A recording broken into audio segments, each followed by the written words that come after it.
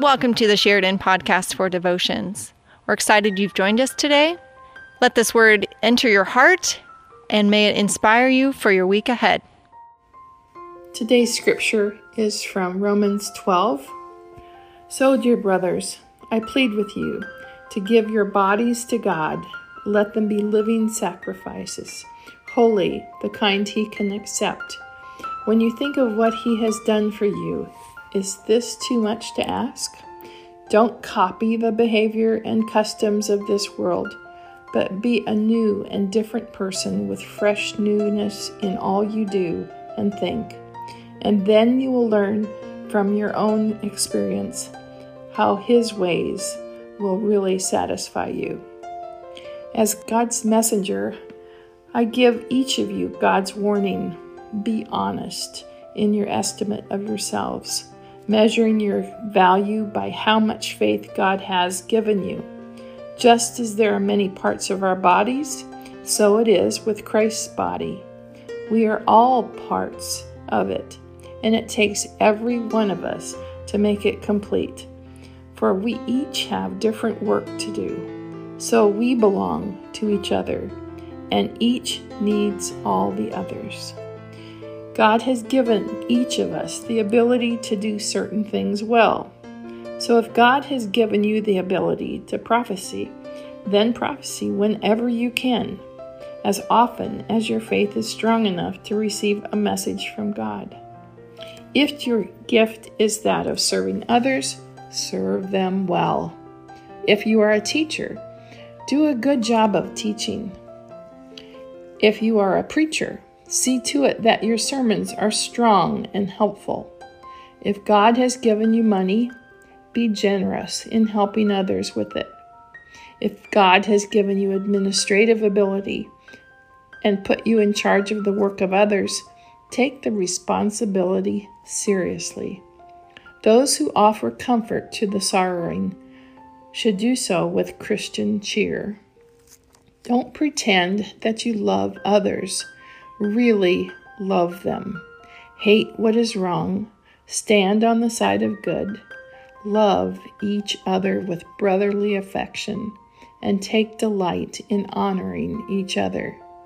Never be lazy in your work, but serve the Lord enthusiastically. Be glad for all God is planning for you. Be patient in trouble and prayerful always. When God's children are in need, you be the one to help them out. And get into the habit of inviting guests home for dinner or if they need lodging for the night. If someone mistreats you because you are a Christian, don't curse him. Pray that God will bless him. When others are happy, be happy with them. If they are sad, share their sorrow. Work happily together.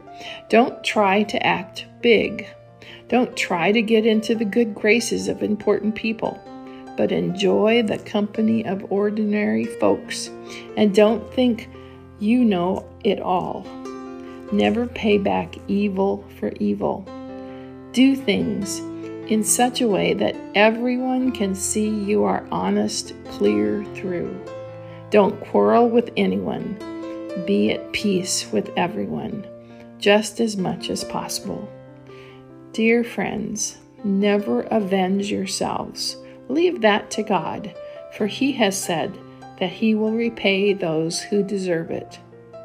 Don't take the law into your own hands. Instead, feed your enemy if he is hungry. If he is thirsty, give him something to drink, and you will be heaping coals of fire on his head.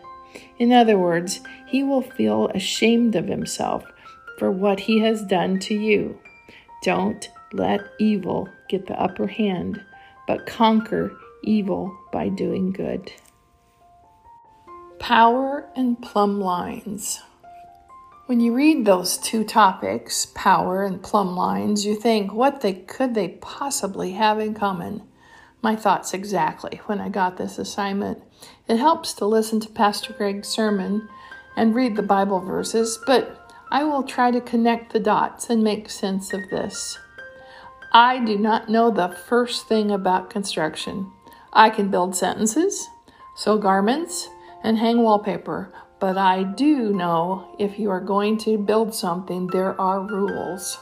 The walls need to be straight. Ancient Egyptians used plumb lines to build the pyramids, so yeah, they're pretty useful if you don't want them to crumble in time. The minor prophet Amos is known for being the plumb line prophet, as he warned Israel to use it to measure their faithfulness to God's law. How do we use plumb lines in our daily lives? The simple answer is read the Bible. Don't just read it, though. Live it. That is so much easier said than done. Our scripture today is pretty clear, though. My favorite verse is 9. Don't pretend that you love others. Really love them. Hate what is wrong. Stand by the side of the good. And the best part, love and kindness cost nothing. Now comes the power in using the plumb line to guide us. Doing all the things in this chapter of Romans will give you power, not the kind that controls others, but the power of love.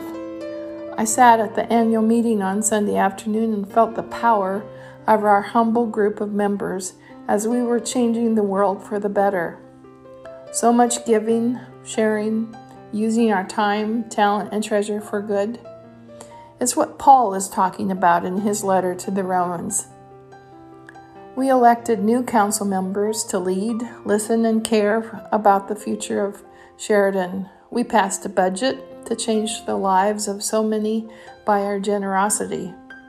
Pastor Greg shared the vision of our future with the building of an outreach center and its uses. So much power to do what God is telling us to accomplish. Let us pray. Dear God, thank you for all the gifts you have given us.